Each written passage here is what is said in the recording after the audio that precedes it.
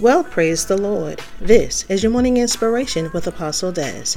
Good morning and God bless you. Listen, hold on to God's unchanging hand and do not let go. Yes, things are happening, but God is still in control.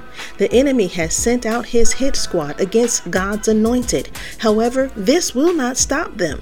Whom God has anointed and appointed, though the enemy throws trials, temptations, and tribulations their way, they know they are protected. Are you in this group? If so, continue to trust God. You may feel the bump from what the enemy is doing, but God is shielding you from the full effect. The bump is just so you do not get comfortable and helps you to stay vigilant. But God has given you a ram in the bush.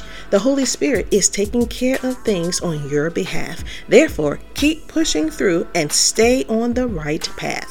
Remain in constant contact with your Heavenly Father, and all the nasty stuff the enemy is sending your way, return to sender. Your Father hears you and will immediately dispatch your angels to reroute the enemy's mess. It will not work, but again, you may experience the bump, but know that God sees and He knows, and He has already fixed it for you.